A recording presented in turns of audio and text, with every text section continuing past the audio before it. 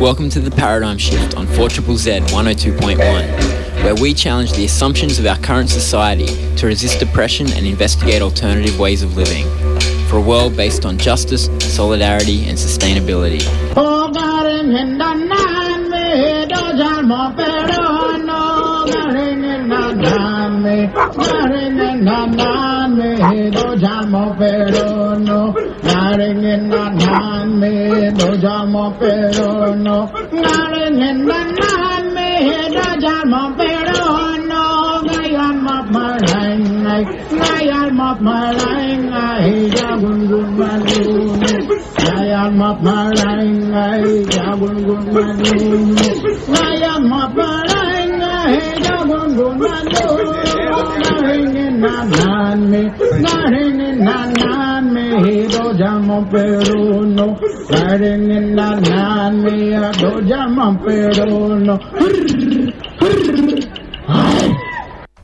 Garingandanami, welcome to the Paradigm Shift on 4ZZZ 102.1 FM.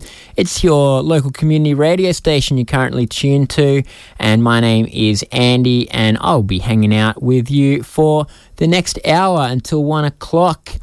And today on the show, I'm going to be talking about IMARC, the International Mining and Resources Conference that is on right now as we speak in Sydney. I've got the little PR thing on their own website here. 7,500 plus attendees, 100 plus countries, 470 exhibitors, more than 800 mining companies, more than 450 speakers on 17,000 square metres of expo floor. That's what's happening at IMARC, and they're talking about how to make a buck out of digging up stuff out of the ground. What they won't talk much about is the damage that they're doing to our environment in various ways, to our climate and to the cultures in many of the places where those things are being dug up. In fact, the democracies and government, as well as the human rights of people where those things are being dug up. And so it's up to the protesters to do that, and as such, there is a group outside the Darling Harbour Convention Centre right now in Sydney under the name Blockade IMARC. They are doing a bit of a protest and a bit of a counter-gathering to talk about what other possibilities are there for international connections beyond making money out of digging up things out of the ground. So today on the show, I'm going to talk about Jonah Shabtay, who is there at Blockade IMARC. I spoke to him just half an hour ago or so about what's going on. I'm also going to speak to Marisol Salinas, who is part of LASNet, the Latin American Solidarity Network, and also part of Blockade IMARC, about a conference they organised, a counter-conference called Life and Death, talking about resisting extractivism across borders. And I'll also speak to Anastasia Radievska, who is a lawyer in Sydney and who's going to give us a bit of a report on a new feature of IMARC this year, which is extraordinary intimidation and harassment of protesters. Some of the most incredible policing I have ever seen. In the last week or two, police have paid more than 40 visits to the houses of people who are known climate activists and have warned them that if they turn up to IMARC and protest, that they could be breaking laws and facing serious penalties. Of course, New South Wales has brought in new laws targeting protesters, as you may have heard on the Paradigm Shift a couple of weeks ago. And so that is what's been happening. And so I spoke to Anastasia, who has been keeping track of it all for legal observers in New South Wales. So stay tuned anyway. That is what's coming up. I spoke to Jonah Shabtay, who is currently outside IMARC as part of Blockade IMARC. Let's hear what Jonah has to say. My name's Jonah, and I'm here at the Blockade IMARC protest in Sydney. First time that the conference has come to Sydney, and here we are. Okay, well, to start off with, do you want to tell us a bit about what is IMARC? IMARC, the International Mining and Resources Conference, which is, it's been held in Melbourne up until this year, and the government has moved it to Sydney. And it's essentially where, hundreds of companies as well as government ministers and, people interested in the industry come together and make deals. They come together and share their greenwashed lies. They come together and plot ways to, mine as much as they can from Australia and around the world. And it's very well protected, very well funded as well. It's moved to Sydney this year, has been said by the Resource Minister to have unprecedented levels of funding from the New South Wales government. And, essentially we're here to resist, we're here to, show some voice that is in opposition to what's going on here, because, certainly not the green picture that they're trying to paint. There's been some speculating that the reason it's moved to Sydney is because of big protests in Melbourne in recent years when IMARC has been held. Do you think there's anything to that? Yeah, absolutely. There was a pretty huge turnout to the protest in Melbourne, which got pretty gnarly, got pretty exciting, and this year they've moved to Sydney, which happens to come at the time where New South Wales has introduced, a fleet of new laws against protesting, particularly against blocking roads, and as well as beefed up their protest strike force guard, which was deployed this year on a number of protests. And it's pretty clear that New South Wales is becoming, or it has been for a while, a very sort of protected police state, and IMARC seems to be, a target among environmental protesters for obvious reasons. And it seems like they're offering a lot of protection, or the government's offering a lot of protection to the conference here in Sydney. And this week we've just seen that come out in full force. I mean, there's hundreds of cops here, and blocking every single major bridge and road, and they're stationed at every station. In every train station. I'm actually looking at 2 police boats in Darling Harbour right now, just, schmoozing. And, it's kind of ridiculous. The police presence there at the conference must be quite something to behold, and it certainly has been in the last couple of weeks, with police stopping in at different people's houses. We'll speak a bit more on the show with a lawyer, Anastasia, about that, but how do you think that's affected the ability for people to resist the conference? Yeah, I mean, here at the conference there's hundreds of police, and dispersed among the whole surrounds, and they've pretty much locked down the city at every train station. I was chatting to one of them, and they've pulled cops from all over the city for this event, and as well as heaps of detectives that have been, as you say, visiting homes and harassing people in, these preemptive strikes or whatever they want under strike force guard, which is, it's intimidation, and they really don't have anything substantial to validate those visits and that harassment, because, nothing has happened here that, has warranted that kind of response. There's actually been, permissions granted to the protesters here, and, it's almost embarrassing for them, when you look at the numbers of police that they've deployed. And, not to mention that, people have been harassed at their family homes, mine included. I've never been to an IMARC protest in my life until this one, and yet they, have now deemed me and a bunch of others as worthy of intimidation any time it seems that there's going to be a protest. So, but we still have seen some good numbers come out today. Considering it's the first time in Sydney, there's a good turnout, and we've got some good groups represented here. We've got Extinction Rebellion, we've got Bob Brown Foundation, who are here to talk about the Tarkine, which is being directly assaulted by one of the companies in the building, and as well as We've got the John Rebellion, we've got the Socialist Alliance, and we've got like a coalition of people sort of forming this Blockade IMARC event, which is, pretty encouraging for Sydney. Mm. And one of the things that you've tried to do is, do a bit of imagining alternatives to extractivism in today's proceedings, in speeches and things like that.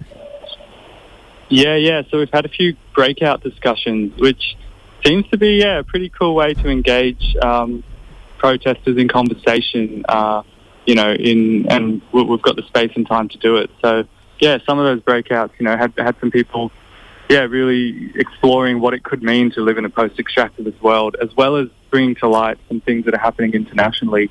For example, someone from the Sudanese Revolution supportive committee has spoken to us and joined those breakouts to tell us about, Sudanese delegates that have come here, the resource minister from Sudan, to make deals with the Australian government, which, will, directly increase gold mining in Sudan, and that has, been, impossible to protest over there, as well as has, a lot of underground and very violent practices involved that are, almost unreported on internationally. And so, it's good to have people here informing us of those things, and gives a bit of context to what's happening inside the building.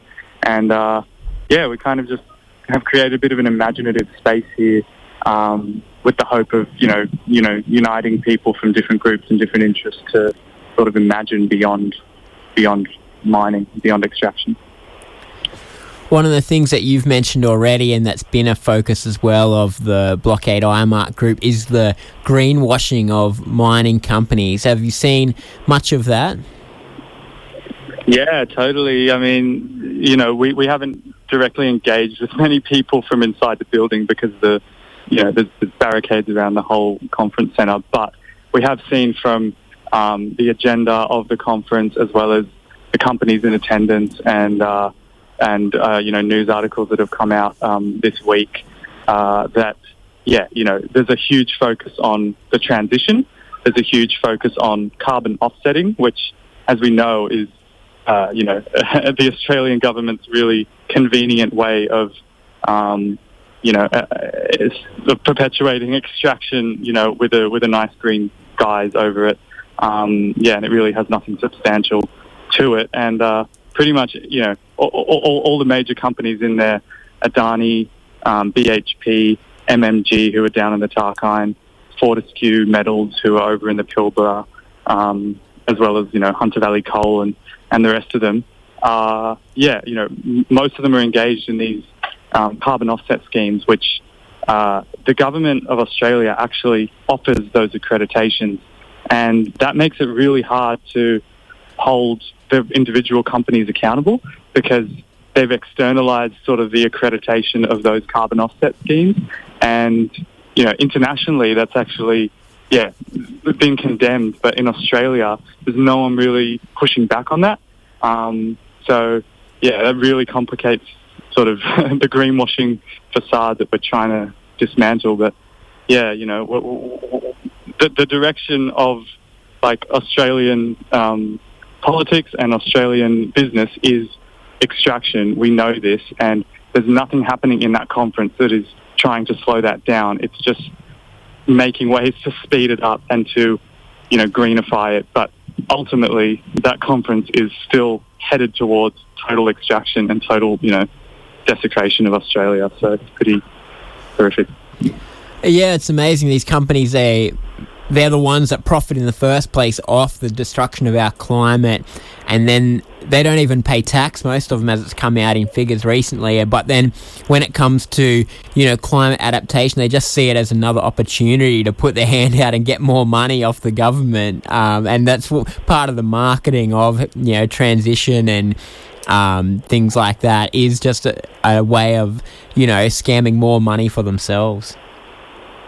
Totally, yeah, absolutely. And, we see renewable grants and renewable sort of, categorizations being given to things like, wood chip exports. And as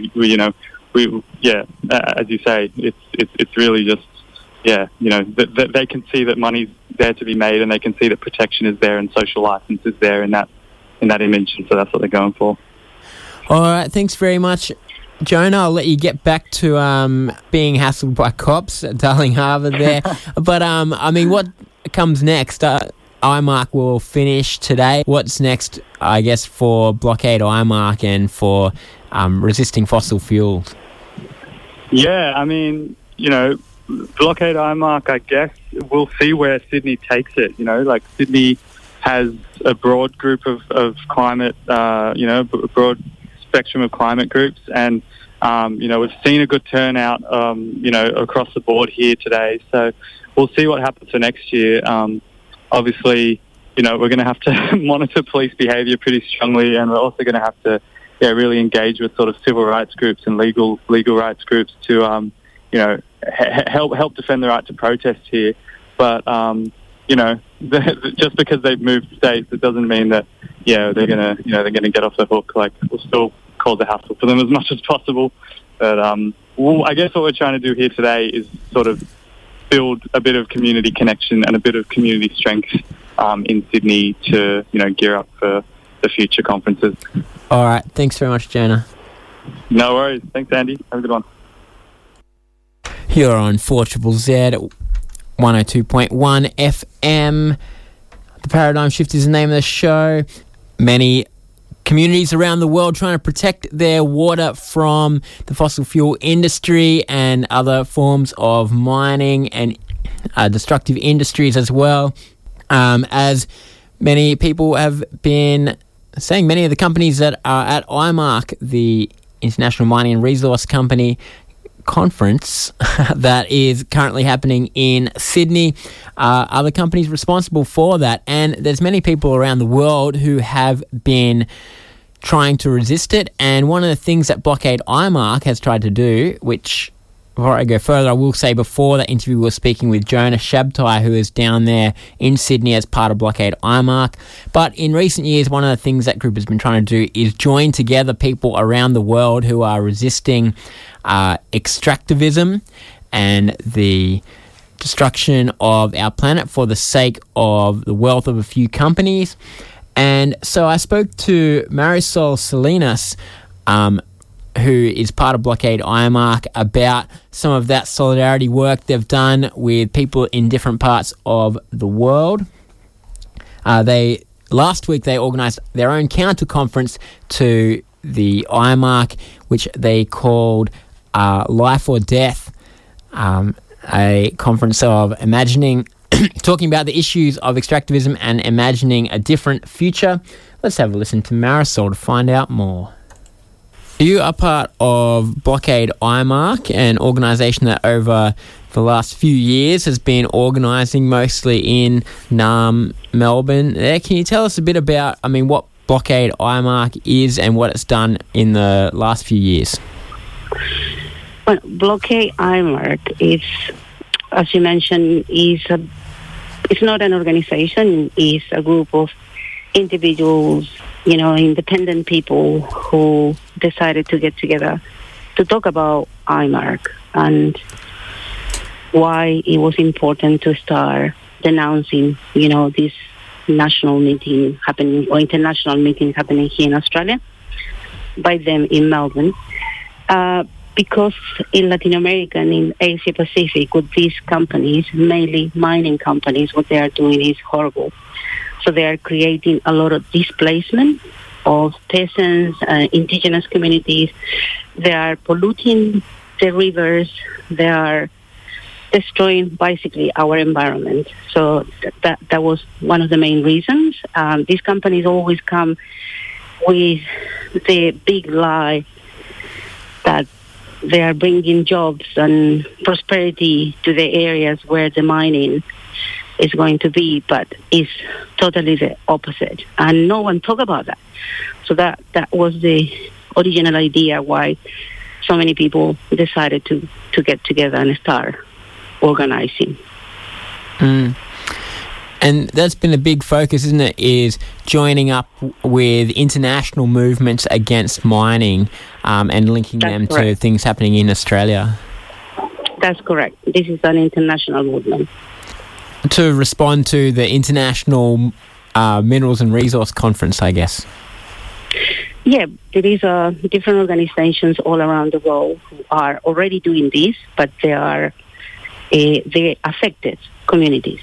You know, the ones are already, their property or their land was where the mine is at the moment, so they are the ones organizing, campaigning, and there is an international movement to let everyone knows what's going on, why it's important, you know, for this meeting not to happen.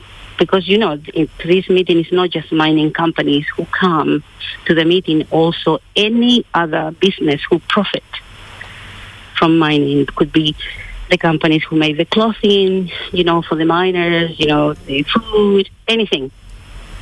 Anything that has to do with mining, those are the companies who come to this international meeting. And the worst part is that they always come with a plan.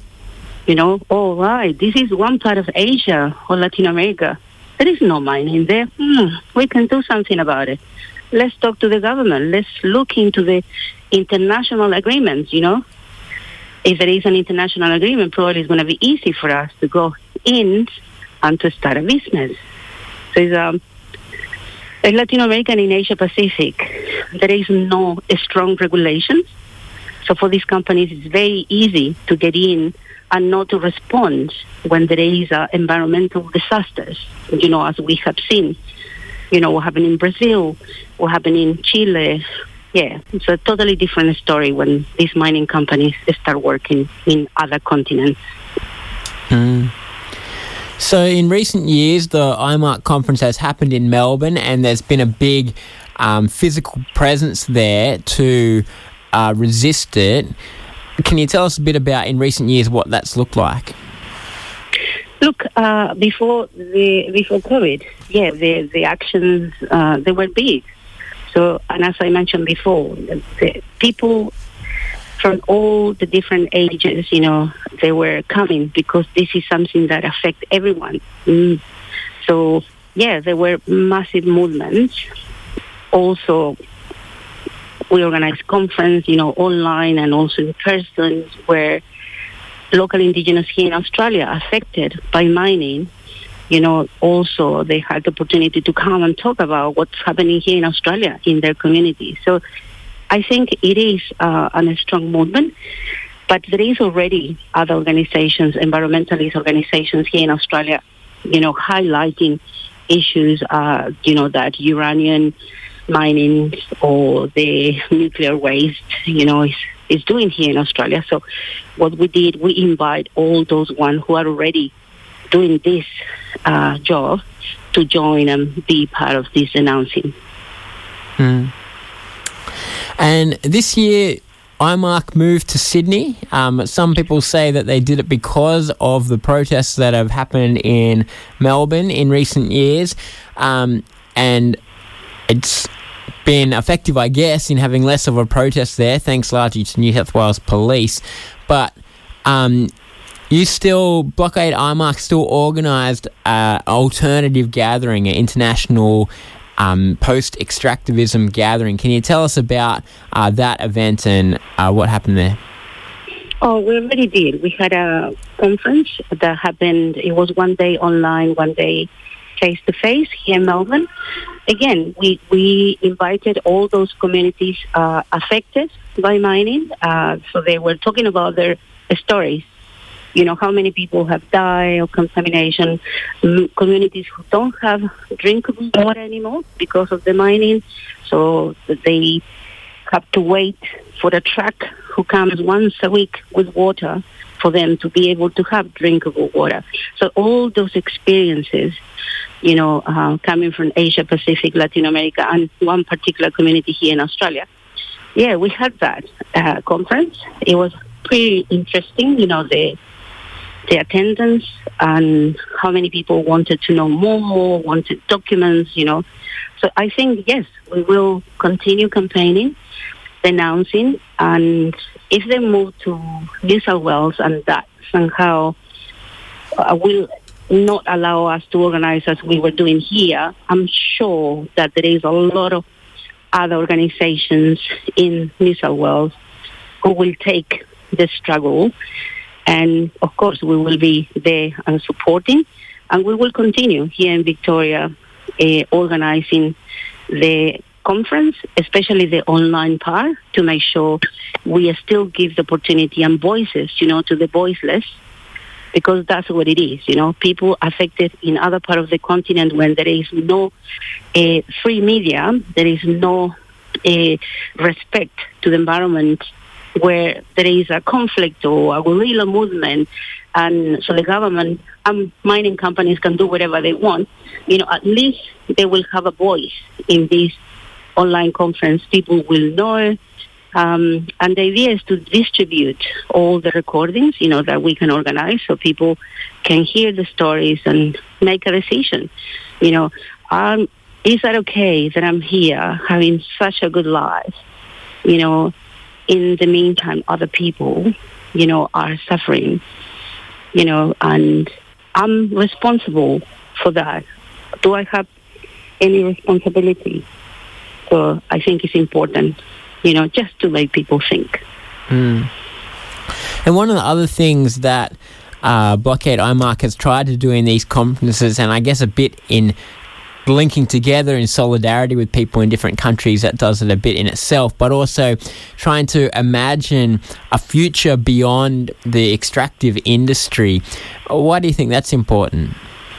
Oh, definitely. For what I already mentioned to you, we all want to live in peace, and we all want to enjoy, the beautiful fresh air, drink water. You come into your house and you have water to drink, no contamination. So, of course, we are not just protesting to denounce. This is also about making people think about that there is a better future, and definitely we are going to continue with other groups here building that new future. All right, thanks, Marisol. If people are interested in finding out more about Blockade IMARC and the conference and things like that, how can they do that?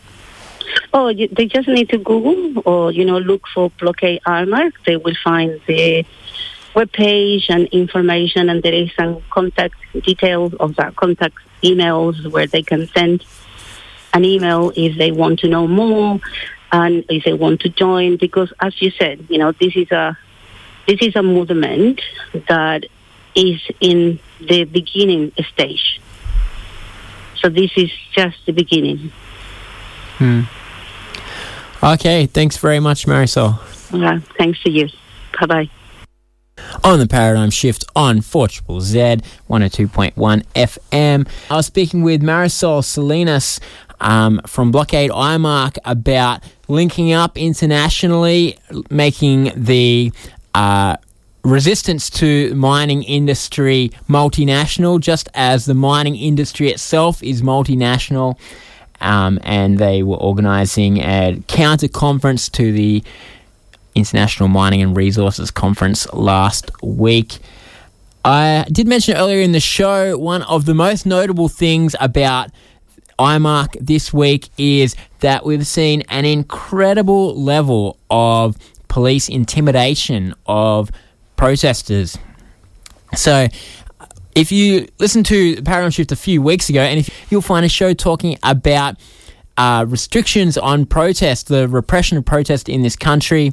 Victoria and Tasmania both bringing in new anti-protest laws, and New South Wales as well. Well, New South Wales cops took it to another level in the last couple of weeks in preemptively stopping people from going to protest by turning up at people's houses, including Jonah, who we interviewed earlier in the show, and telling them all the things that might happen to them if they come to IMARC and try to do any disruptive protest. It's a pretty remarkable repression of basic civil liberties, I guess, to have police turn up at your door, but also the recognition of the importance of protest in our society for a democracy to counter the power of these big companies who make their profits off destroying our planet. We're in a climate crisis, and we need protest, right, to force change, because the free market and our governments are not doing an adequate job at reining in the destructive power of the mining industry. And that's where we need ordinary people to have levers for change, have the ability to influence our society, and protest is how we do that, and disruptive forms of protest is a proven effective way. So a bit of a worry then that the New South Wales government has been so keen to crush it, both Blockade Australia protests earlier this year and Blockade IMARC this week, which I'll just say now, the reason that they were so harsh on it is because police think that it's the same group organising Blockade Australia and Blockade IMARC, which is not. Blockade IMARC has existed for like 5 years and they could have figured that out with a little Google search, but instead they sent hundreds of cops out across the country to knock on people's doors and threaten them. Anyway, I spoke to Anastasia Radievska, who is a lawyer in Sydney and part of Sydney Legal Observers, about everything that's been going on. Let's have a listen. I'm Anastasia from Legal Observers New South Wales. We're a grassroots collective of individuals who are interested in police accountability in relation to the policing of protest, and we've been involved with legal support for a number of protests and protest groups over the last couple of years. Yes, and you've certainly been kept busy in the recent months in the lead up to the IMARC mining conference in Sydney. Can you tell us a bit about what's happened in terms of policing of those protests? Yeah, so we've had a somewhat unexpected, I suppose, escalation in relation to the policing of this particular protest has been done. About a week ago, we began to get reports trickling in from Victoria and from around New South Wales of activists being visited in their homes by police, asking them about their intention to participate in IMARC protests, telling them certain things about the legality of protesting without a permit from police, which were untrue. And since then, we've had about 40 people in total all over the country, from Queensland to the ACT to Victoria and New South Wales, visited. So we haven't really seen this kind of national door-knocking operation before from the police. And it's something that, since the June protests by Blockade Australia, we did have door-knocking happening within Sydney, but we haven't seen it spread out to this national scale, and with police sort of even in Queensland and Victoria telling activists about New South Wales legislation. So quite, a lot of national cooperation between the different police forces, and seeming to be quite a centrally coordinating campaign of intimidation. So it's just been police turning up at people's house, no warrant or anything, but just to tell them not to come to the protest, basically, or warn them what might happen if they do. That's right, that's been part of it. And then in the last couple of days, we've also seen a number of searches carried out on vehicles of individuals suspected to be connected to protest activity. That suspicion has often been on quite spurious grounds. We had a report of somebody today who works near the convention centre in Darling Harbour, where this conference is going to waiting to go into work, and had their bag searched by police on suspicion of being a protester, seemingly just because they were a young person in the area.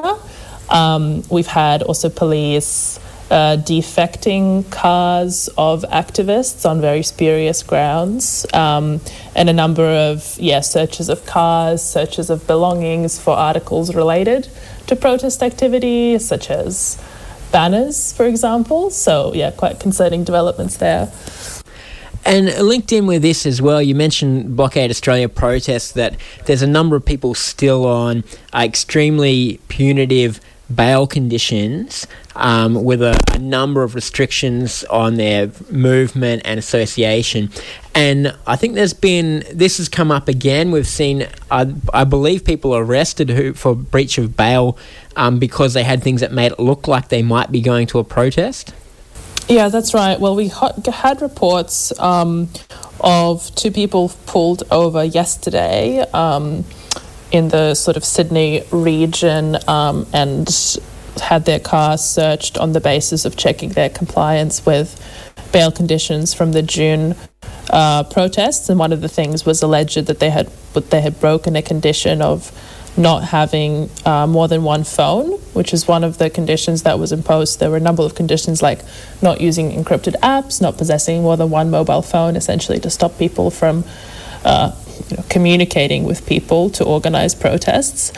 So one person actually spent a night in custody because police found or alleged that they found a second phone charger. Another person spent time in custody for using encrypted apps. So yeah, we've had a number of people, and just tonight we've had another report of a person who has been arrested in Sydney for breach of bail after being picked up in the city. We're not clear what the circumstances of that are exactly, but yeah, it seems to be escalating as we get closer and closer to Friday, which is the last day of the conference.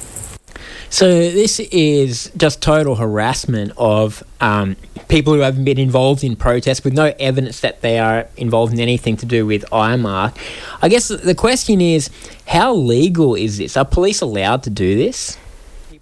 Yeah, that's a really interesting question. Unfortunately, as is often the case with policing, they have a wide scope for discretion. In relation to when they carry out searches, they are meant to have a reasonable suspicion that you have an article in your possession that you're going to use in the commission of what's called an indictable offence, so an offence punishable by more than 2 years.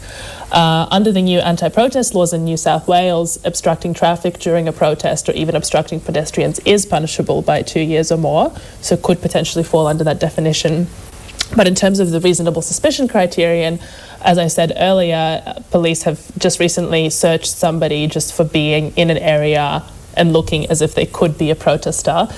So I'm not sure that meets that definition. The difficulty with a lot of this is that you have to actually bring a case to have all of these police assumptions tested.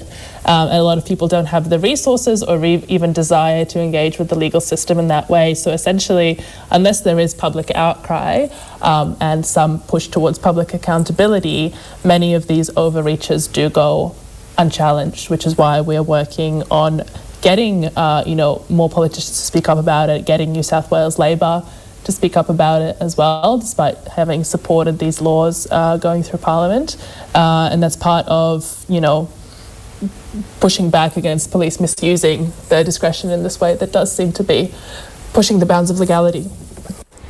It seems to be a trend in New South Wales. I remember last year the police chief Mick Fuller saying that he was going to use bizarre laws about intent to injure or kill against protesters, which is obviously, a spurious use of that law, and was thrown out in court.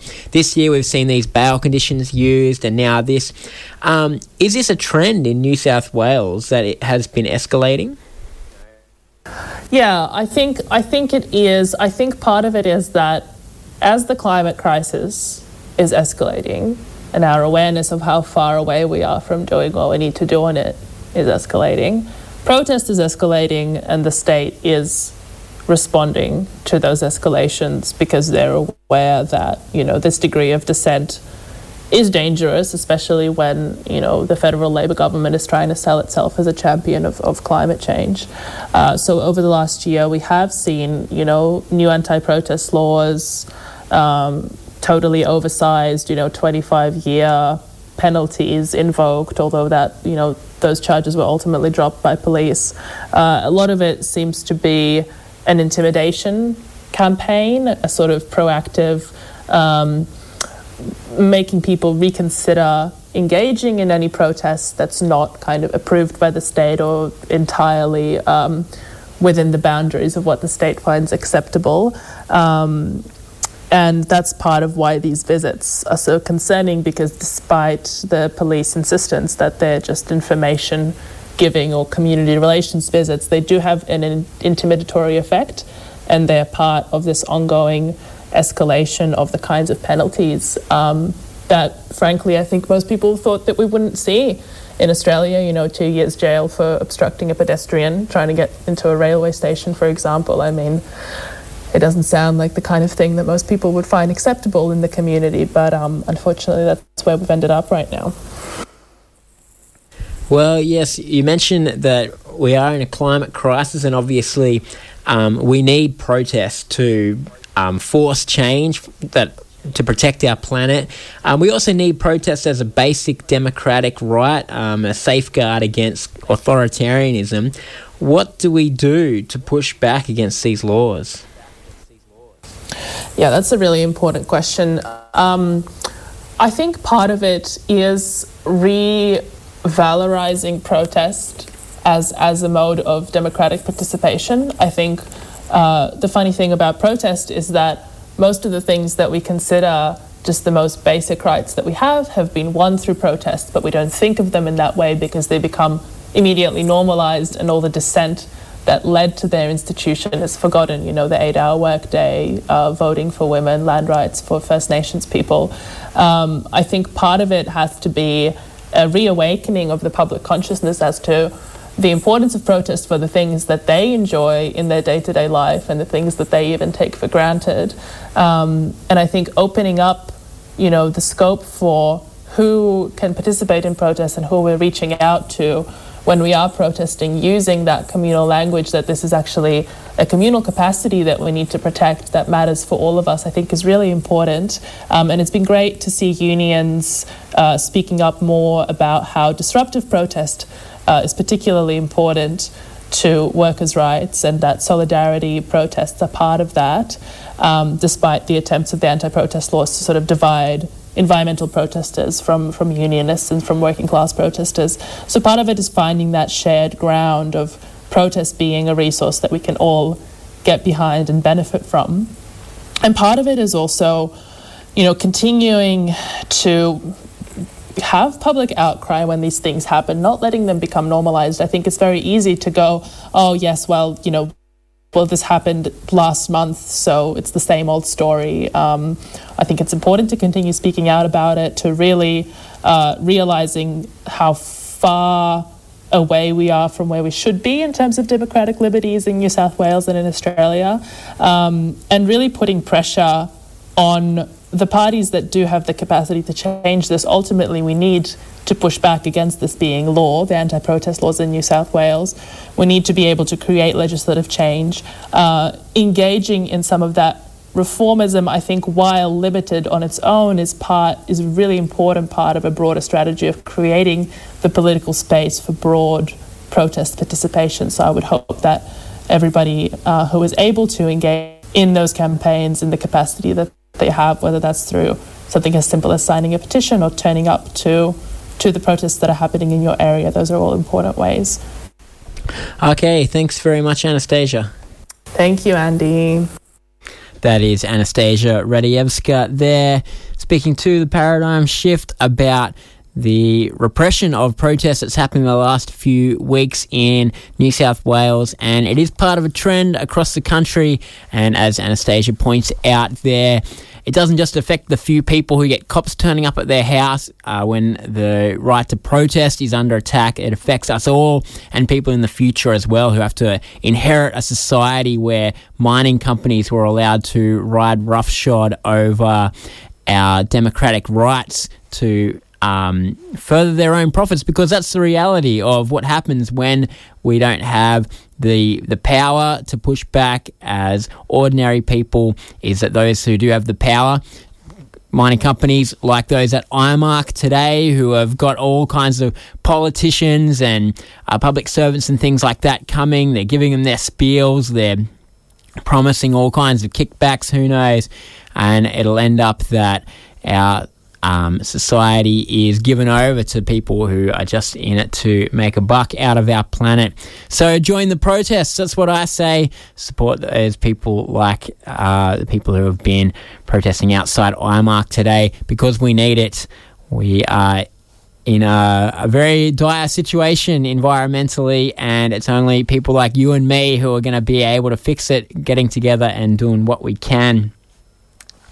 That's about all we have time for on The Paradigm Shift.